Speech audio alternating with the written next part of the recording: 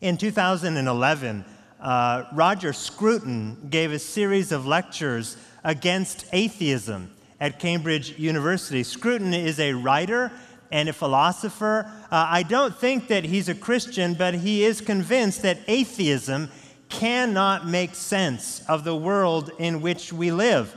And in his book, The Soul of the World, he argues that there are things that we experience that demand the existence of God. Things like the urge to worship, or a life of prayer, or the sense of God's presence among the faithful, or obedience in the face of temptation, or the love of God.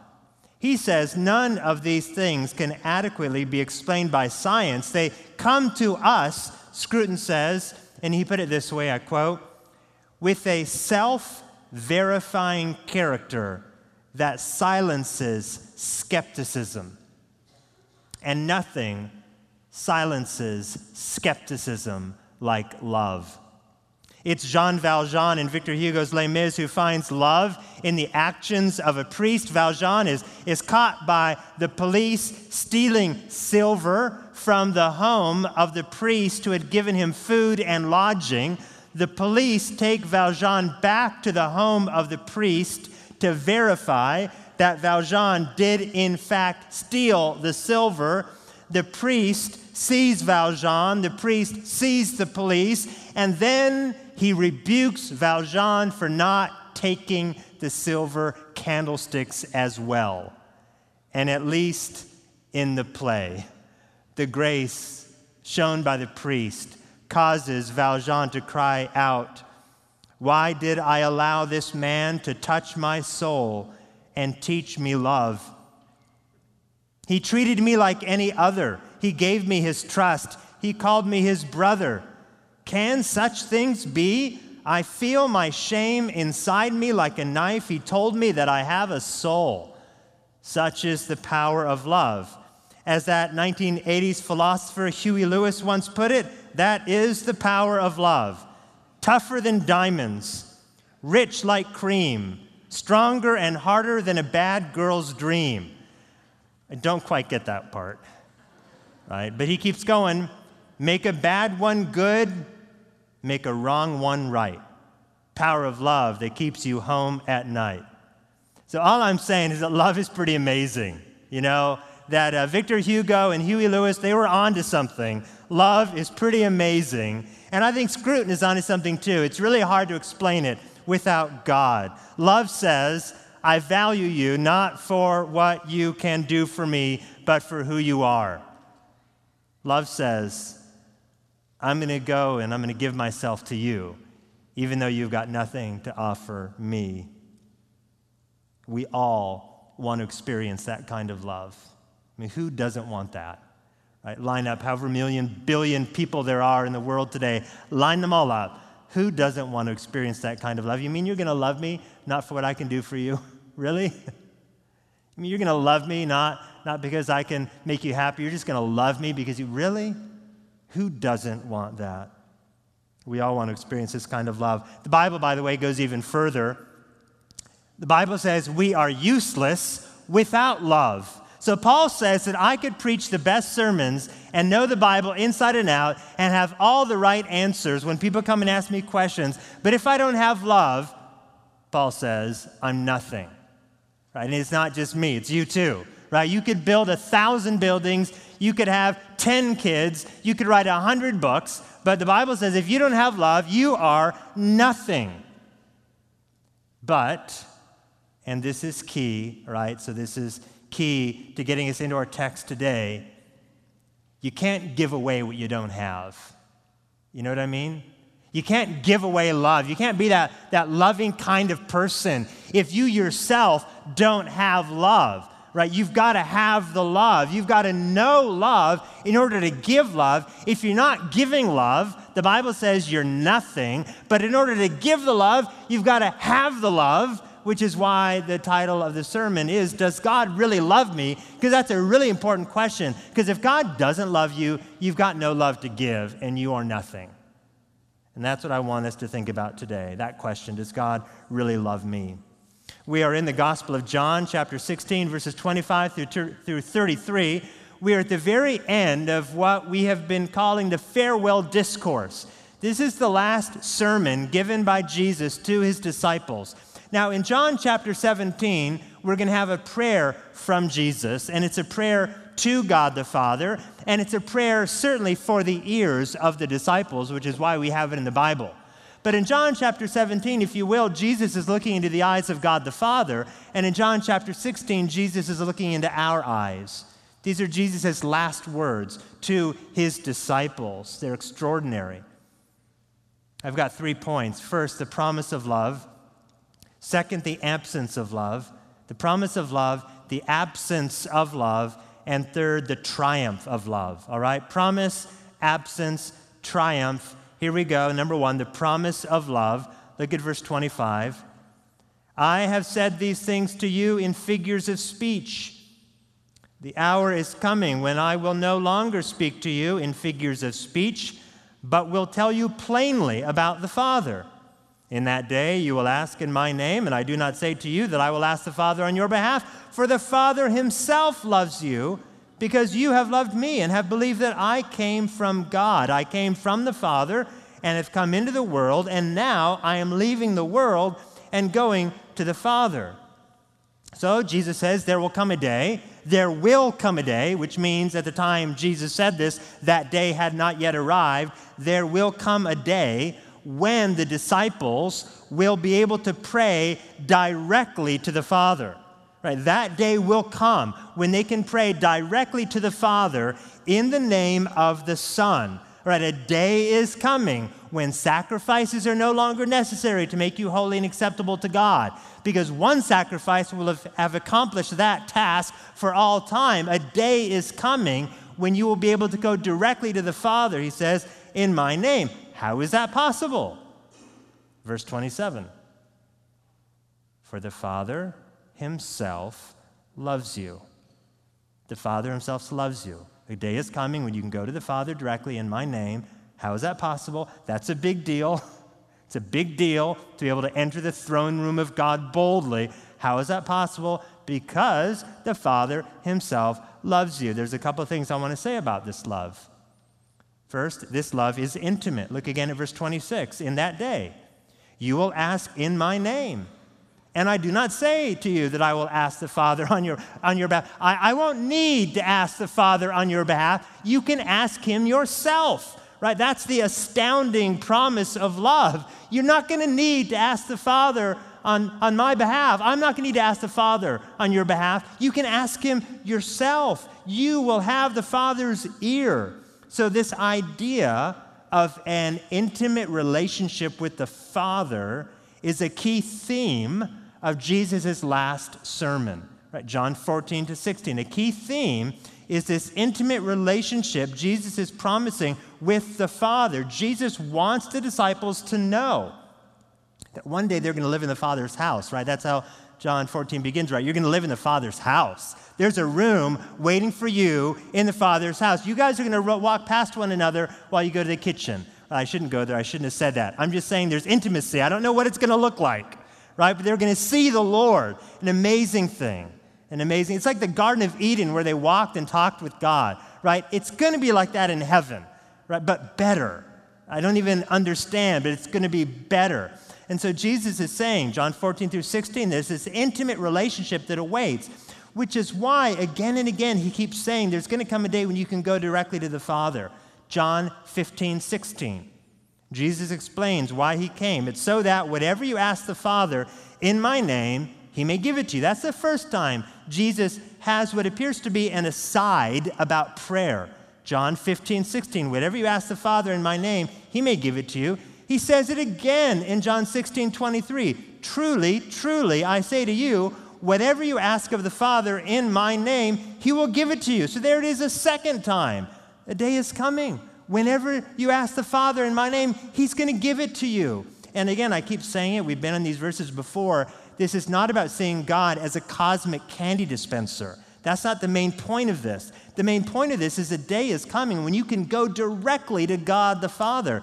And so a third time, Jesus makes the same promise. He promises a day when they can go to their Father anytime for anything, right? So I happen to know that Waffle House and Steak and Shake are open 24/7.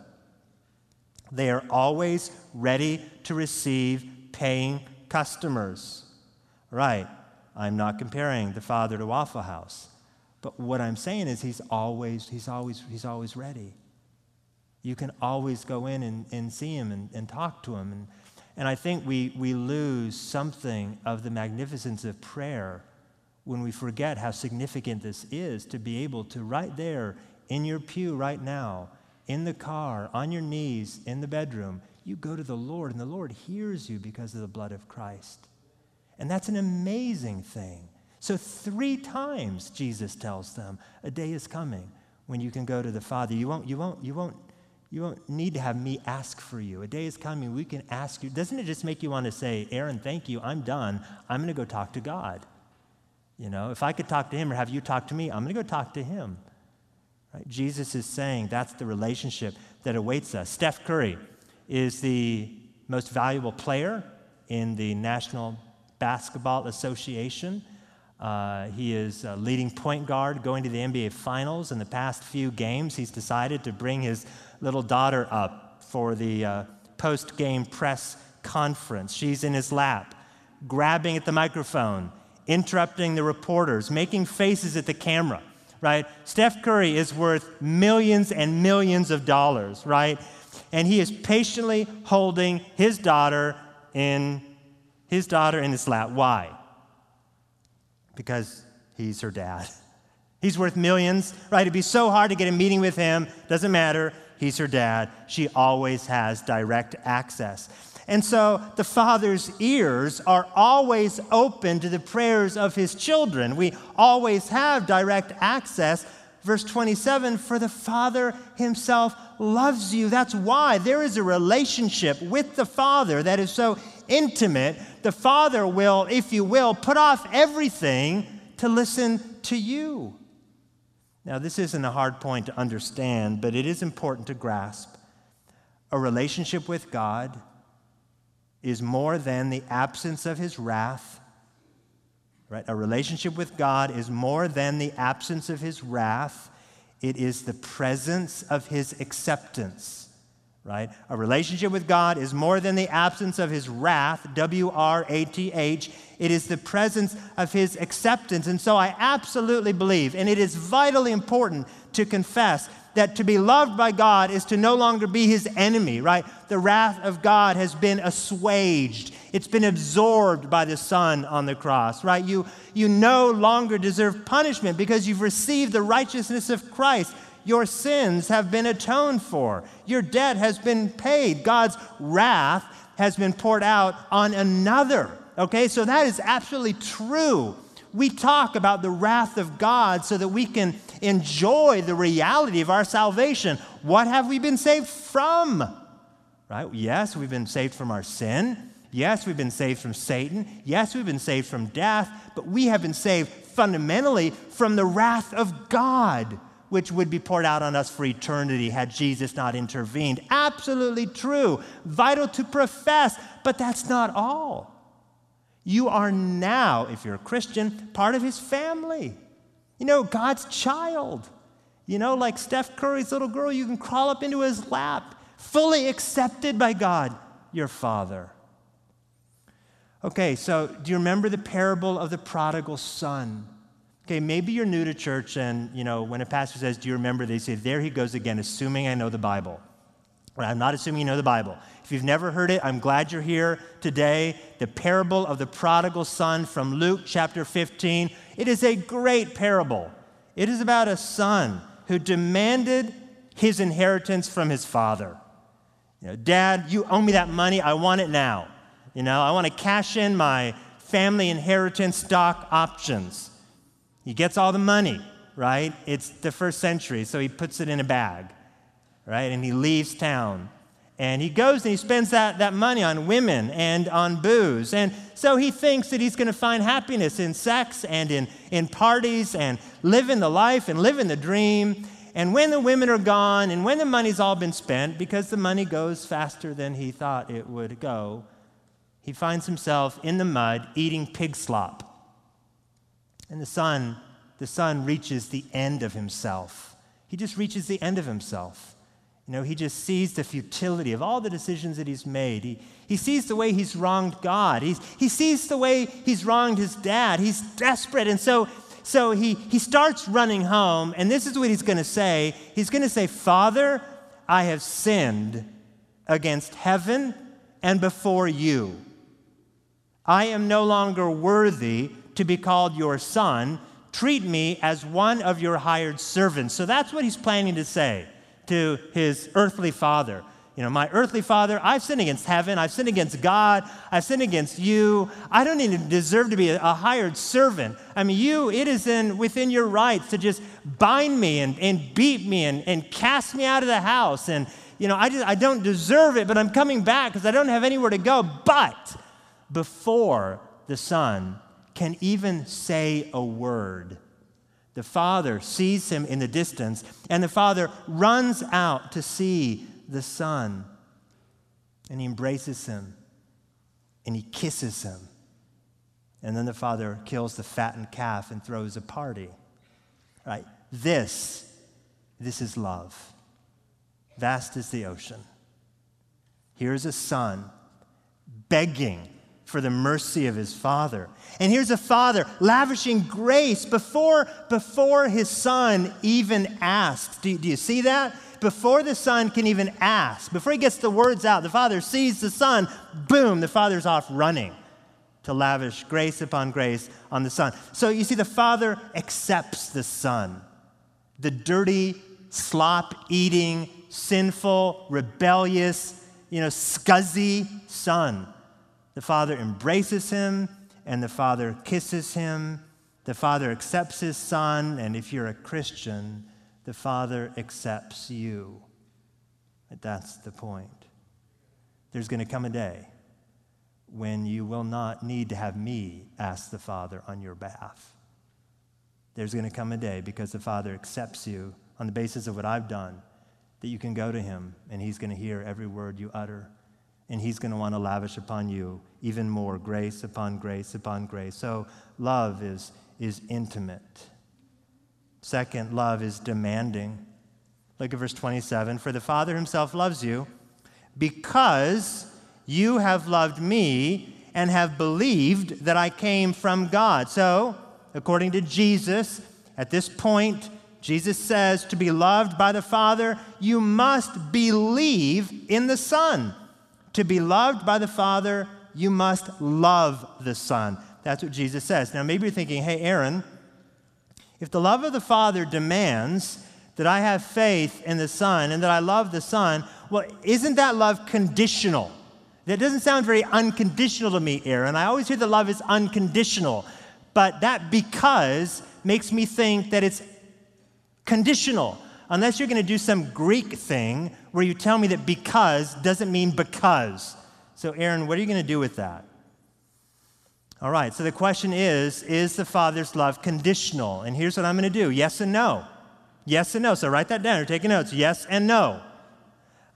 Yes, if you mean that the God only lavishes out his grace upon grace on those who love and believe his Son. In that sense, there is most certainly a condition placed upon the Father's love. The Father's love is not for everyone. Hear me loud and clear, right? The love of the Father is not for everyone. The love is for those who come to him through Jesus. The love of the Father is for those who come to him through Jesus. That's what Jesus is saying. I take Jesus at his word, right? He loves you because you love me and believe that I've been sent by God and I'm going back to God, my Father. So in that sense, the love is conditional. Sure, yes. But no, if you realize that God himself is the one who meets the demand for us to love him. So yes, you got to love him. No, because God himself is the one who meets the demand. God himself ran out to us when we were still scuzzy and embraced us and kissed us on the head. God met the demand. God initiated the relationship. God poured out his love for us through Christ on the cross so that we would love and believe in Jesus. This is love. Not that we loved God, but that he loved us and gave his son as an atoning sacrifice for our sins. Verse 26. In that day, there's a day coming, you will ask in my name. What is that day? What is the day? I'm still on the same topic, all right? What is that day? In that day, you will ask in my name. Well, that day is the day of the cross. Right? It's the day that Jesus suffered the wrath of God, atoned for our sins, made a relationship with God possible. So before we could ever love Jesus, we needed that day to happen.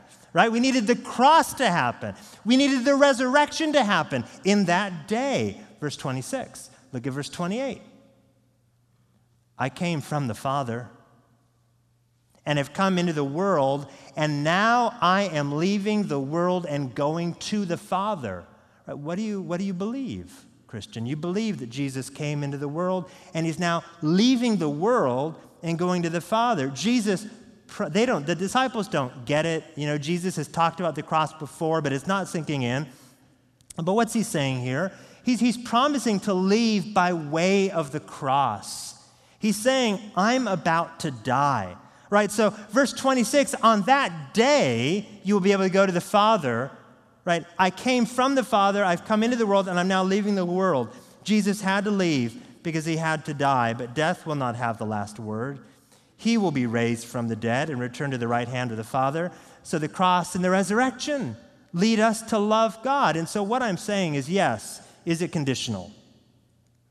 Yes, it's conditional. All those who are loved by the Father, they love the Son. Jesus says, I'm the way, the truth, and the life. No one comes to the Father except through me, right?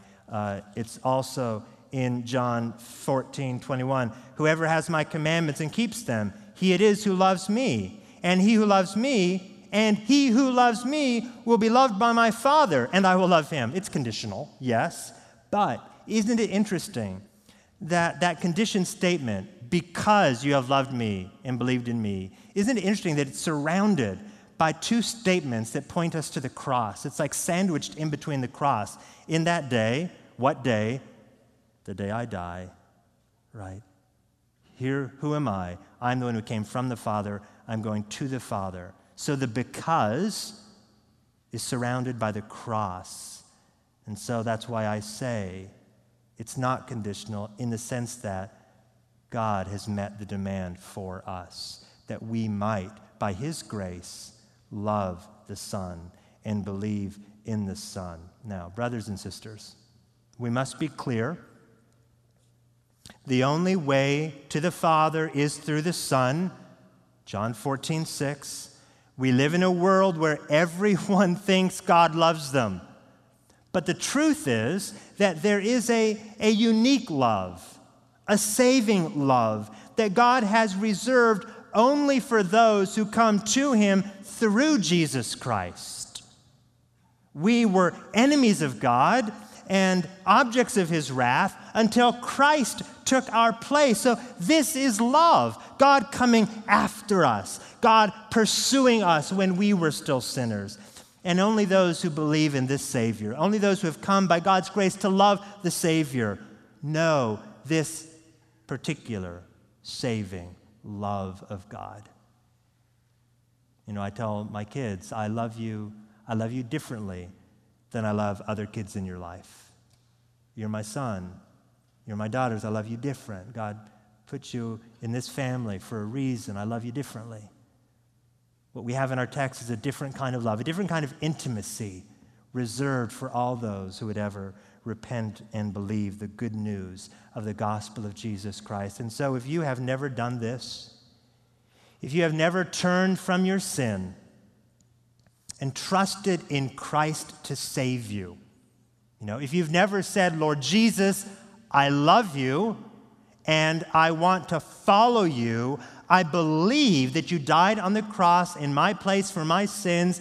I believe that you rose. Jesus, it's hard for me to believe, but I do. I believe you rose from the dead. Wow, I believe that, and I want to follow you, right? If you've never done that, I invite you today. You don't have to wait. I invite you to turn from your sins and believe in Jesus, to love him. You won't regret it. I invite you to do it now and to tell me after this service that you have decided to follow Jesus because you want the Father's love.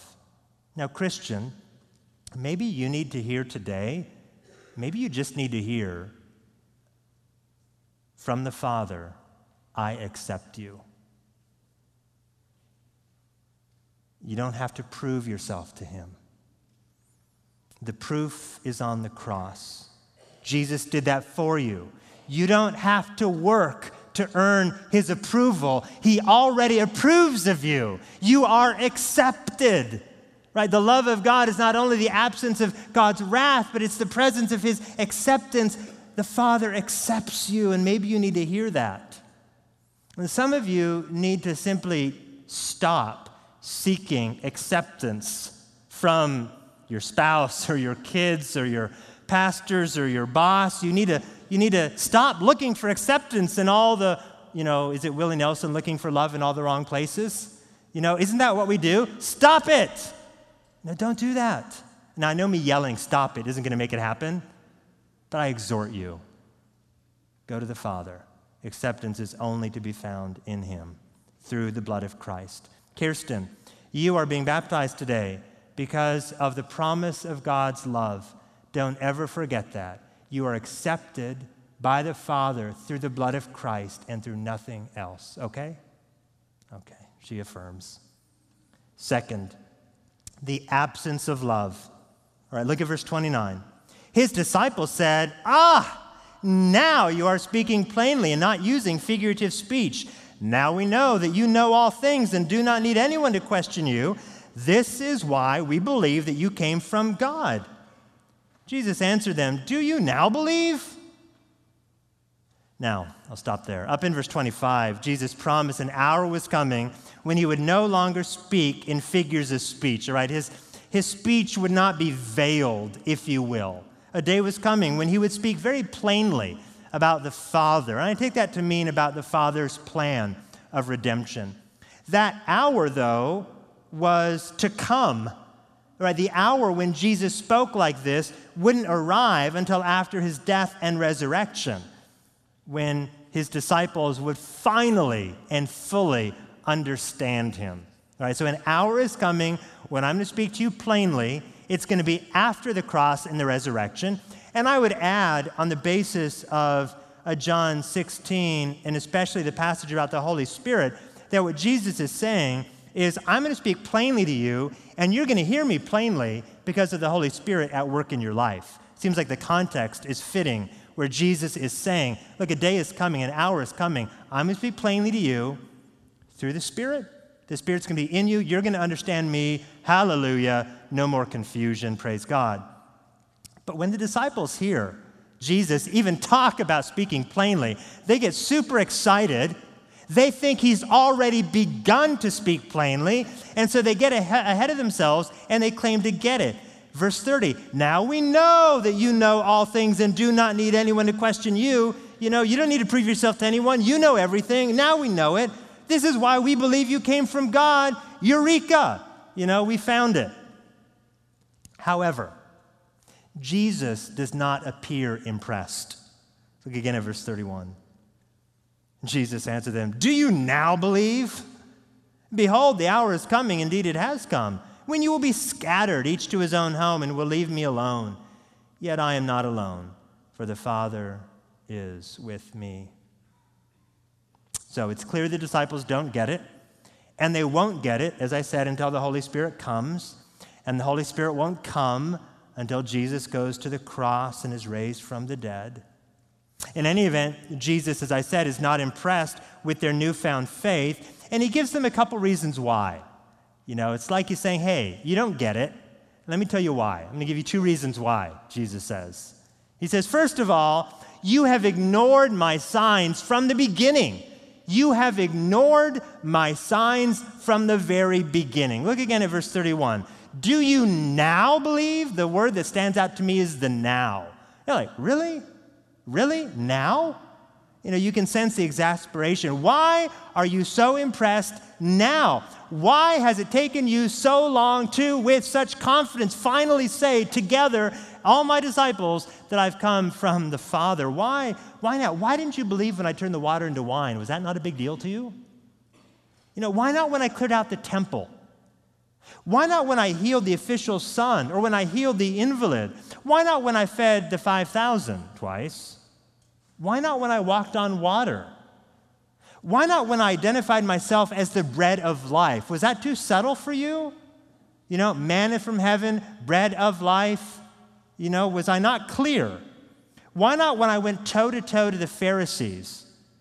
Why not when I said, before Abraham was, I am? Was that not clear? Why not when I healed the man born blind so that no one could say he simply recovered? Why not? I'm just curious. Why not when I raised Lazarus from the dead? Why not when I accepted the worship of Mary? Again, too subtle for you? Do you think it's just normal for a rabbi to accept worship from Mary as if I was a king? Why not then? Why not when I went into Jerusalem as a king? Why not when I washed your feet? Why not when I took up the lowliest position of society and washed your grubby, fecal-ridden feet? Did you not know that the messianic servant had come? Jesus spent, you see, his entire ministry doing amazing, surprising, messianic things, and only now are they willing to say, hey, maybe you came from God the Father. Yeah, we're going to get on that boat. And they still don't fully understand. And what are we to make of this? I see God's patience in their lives. I don't know if you see it, but I hope you do. Do you see God's patience in their lives? Daily, Jesus revealed himself to them, knowing it would take the Spirit to one day open their eyes to identify Jesus as the Messiah, as God himself. So Jesus is patient. Do you see his patience? Miracle after miracle after miracle after miracle, messianic sign after messianic sign. Jesus is so patient. And so perhaps, taking this to our day, perhaps you've seen something of the Lord's patience in your own life. How many times did you hear the gospel before repenting and believing? Right? Raise your hand if you heard the gospel clearly explained more than once before you came to a state of repentance and faith. I don't know how many times I prayed the sinner's prayer. I heard it again and again I prayed without actually submitting my life to Jesus. You hand raisers, do you not think that's God's patience in your life? That he would give you the opportunity to hear the gospel again and again and again? I'm going to talk this afternoon about some Central Asians who have never heard the gospel in their entire lives, and it is an incredible feat to actually be able to present them the gospel. Humanly speaking, they may only get one crack at it, and you have gotten crack after crack after crack. Is that not the Lord's patience in your life? Don't you know that this is God's patience with you? Not only that, I'm not going to ask you to raise your hand, but how many of you have sinned against the Lord after becoming a Christian? Okay, we all raise our hand, right? All of us. And yet, you go to the Lord, and it's like he's running to you, embracing you and kissing you. Before you can get a word out of your mouth, he's there accepting you. What in the world is going on there? Is that not the Lord's patience? We should be thankful that God is patient with us. And therefore, since God has been so patient with us, we should be patient with others. So think about the non-Christians in your life. A little moment on evangelism. How many of you say, you know what? I shared the gospel with her. Done. Moving on. It's on her head now. Right? Oh, really? Now they deserve hell. I know that. But look how patient God has been with you. Why wouldn't you persevere in her life? Just praying and pleading and strategizing for opportunity after opportunity to provide her evidence of God's grace by showing her love. Don't give up and don't pull back. And if you aren't a Christian, I want to speak to you, to those of you who are here this morning and you're not a believer. You would not even identify yourself as a Christian. Here's what I want to say to you. Don't take God's patience for granted. What are you waiting for before you give your life to Christ? Is it not enough that you have an accurate record of Jesus' life and ministry? Is that not sufficient? Is it not enough that we have reliable evidence that the tomb was empty? Would you just say, Aaron, that's not compelling to me. I don't think the tomb was empty. Do you not have reliable evidence that the tomb was empty? Is it not enough to have a legacy of churches throughout history that have imperfectly but consistently testified to the power of God and the reality of His love? Is it not enough to be surrounded by imperfect but faithful Christians who would literally give their right arm for you to become a Christian? Is that not? What are you looking for? What will it take for you to believe that Jesus Christ is Savior and God? So I would say to you, please don't take His patience for granted. In any event, Jesus was not impressed with their newfound faith because they ignored signs from the beginning. That's the first reason Jesus gives. Here's the second: because they'll abandon Him in the end. You ignored my signs from the beginning, and not only that, you are going to abandon me in the end. Look again at verse 32. Behold, the hour is coming. Indeed, it has come. In other words, we're here. It's upon us. When you will be scattered, each to his own home, and will leave me alone. Yet I'm not alone, for the Father is with me. And that's exactly what happens. For nearly 3 years, Jesus has been teaching, encouraging, rebuking, serving these disciples. They have been with Him through thick and thin. He has been with them through thick and thin. They've gone on mission trips for Him, right? They have brought Him food. They've asked Him questions. They have treated Him like a trusted rabbi. They have hugged Him like a faithful brother. They have never felt closer to anyone in their entire lives. But now, when He needs them most, they disappear like cockroaches when the light's turned on. You can look at the rest of the Gospel of John. There's no disciples pleading with Pilate to let Him go. None of them are running through the crowd trying to get Jesus released. Like, hey, no, let Barabbas. No, let Jesus go. Hang Barabbas. No, there's nobody saying that. No, there's no disciples pestering the Roman soldiers. No, don't flog Him. What would you do if someone took your son and just started beating them?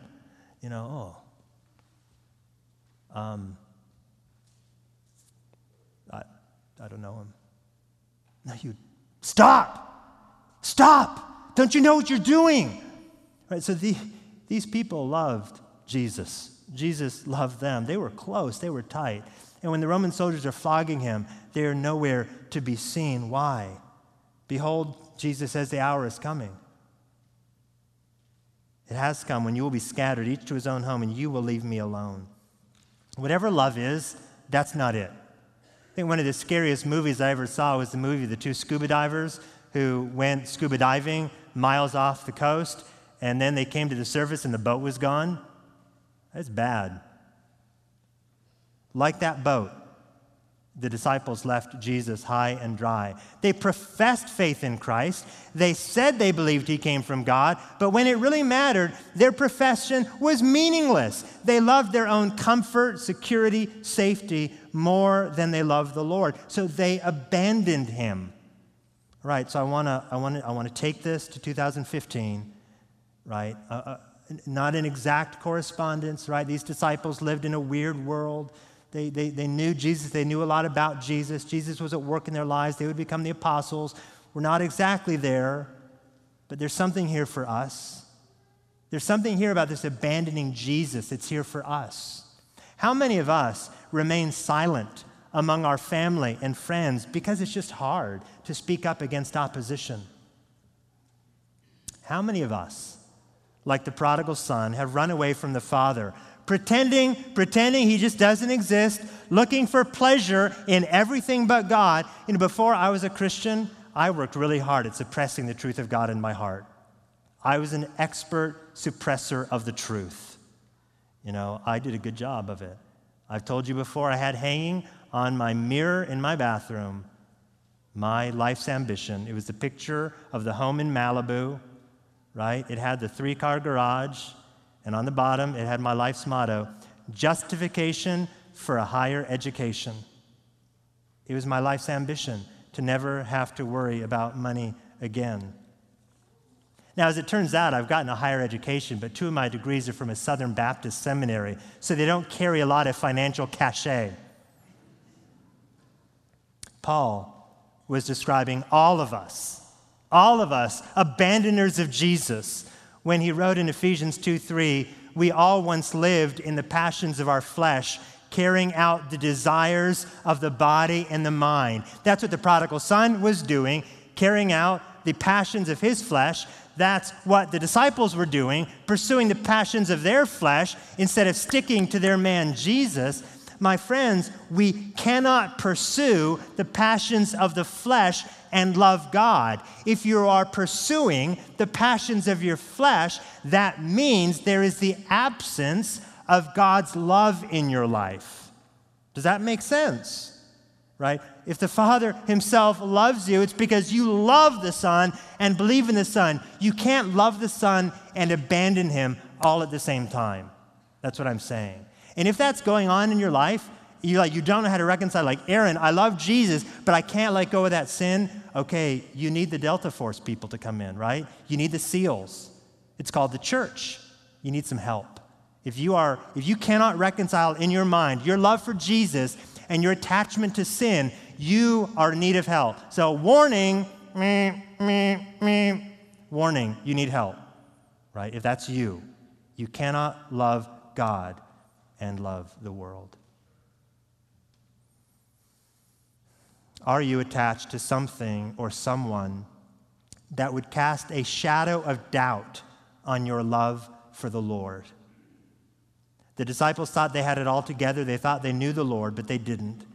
They had not yet become convicted of sin. What about you? Is there real love for God in your life, or are you still in love with the world? Now, this takes me to the last verse very quickly. Number 3, the triumph of love. Look at verse 33. I have said these things to you that in me you may have peace. In the world you will have tribulation, but take heart, I have overcome the world. I cannot do justice to this verse. Verse 32 is the bottom of the pit. It's the place where there's no love and no integrity and seemingly no hope, but the people who never should have abandoned Jesus. It is the bottom of the pit. And then in verse 33, we have the peak of the mountain. Right? This is the place where God's love bursts forth to give us hope. So however you answered my last question, I want you to know that there is hope for you in the gospel today. Right, so I want to tell you Dustin's story. Not the story of Dustin, but the story that Dustin gave me. And you can get more details from Dustin later today. Dustin recently went to East Asia, and there he heard the story of a man that we call Jeff, who became a Christian about 4 years ago. Jeff had a promising career in medicine ahead of him, but the more he prayed and the more he read the Bible, the more he believed that he should pursue pastoral ministry. Now, Jeff wisely didn't want to make any hasty decisions, right? And so Jeff decided to get some counsel from the church, and he decided to pursue an internship in East Asia for about a year because, this is a big decision. No one was telling me he can't be a Christian, but it's a pretty big deal to now say I'm going to devote my life full time to making disciples of all nations, and I'm going to forsake my career. Big decision. He wanted to counsel the body, so he got an internship where he could devote himself to that work. It would give him time to mature spiritually and also give other people the opportunity to speak into his life and affirm or deny whether or not he should be doing this with his life. Well, the internship ends, and Jeff, with help, with prayer, through the word, counselors, he decides that he wants to devote his life to pastoral ministries in a part of the world that is in desperate need of sound pastors. Now, what part of the world is not in desperate need of sound pastors? But you know what I mean. They are few and far between where Jeff lives. His parents were not upset. They were livid. They accused him of throwing his life away. They said it would bring shame on the family. So here's what they did. They took his money. They confiscated his identification, which would make it virtually impossible for him to travel, at least safely. And they locked him in his room. He's in his mid to late 20s. They locked him in his room. They hired a bodyguard, and they conspired with the police to make sure that he wouldn't leave. Right? Now, this is recently. Right? This is not like first century Nero burning Christians. This is recently. So what would Jeff do? Jeff loves Jesus more than he loves his family. He's convinced that Jesus would have him serve the church of the living God. And so somehow Jeff escaped and he fled from home. And today, as we're together now, Jeff is in another city being hidden by Christian friends and trying to very quietly serve a local church. He doesn't know what his future holds, but he wants to live a life fueled by God's love. He wants to live his life for Christ. He doesn't want to abandon the Lord. Jeff is a real believer. And today he's asking the question, does God love me? And if the answer is yes, God loves me, Jeff is saying, I will do anything for you. And so verse 33, I take verse 33 to be a word of encouragement for Jeff. And if you're a Christian, a word of encouragement for us. And here's what it says. It says, peace is found only in Christ. Peace is not going to be found in your career. I would tell Jeff, your peace is not going to be found in serving the church.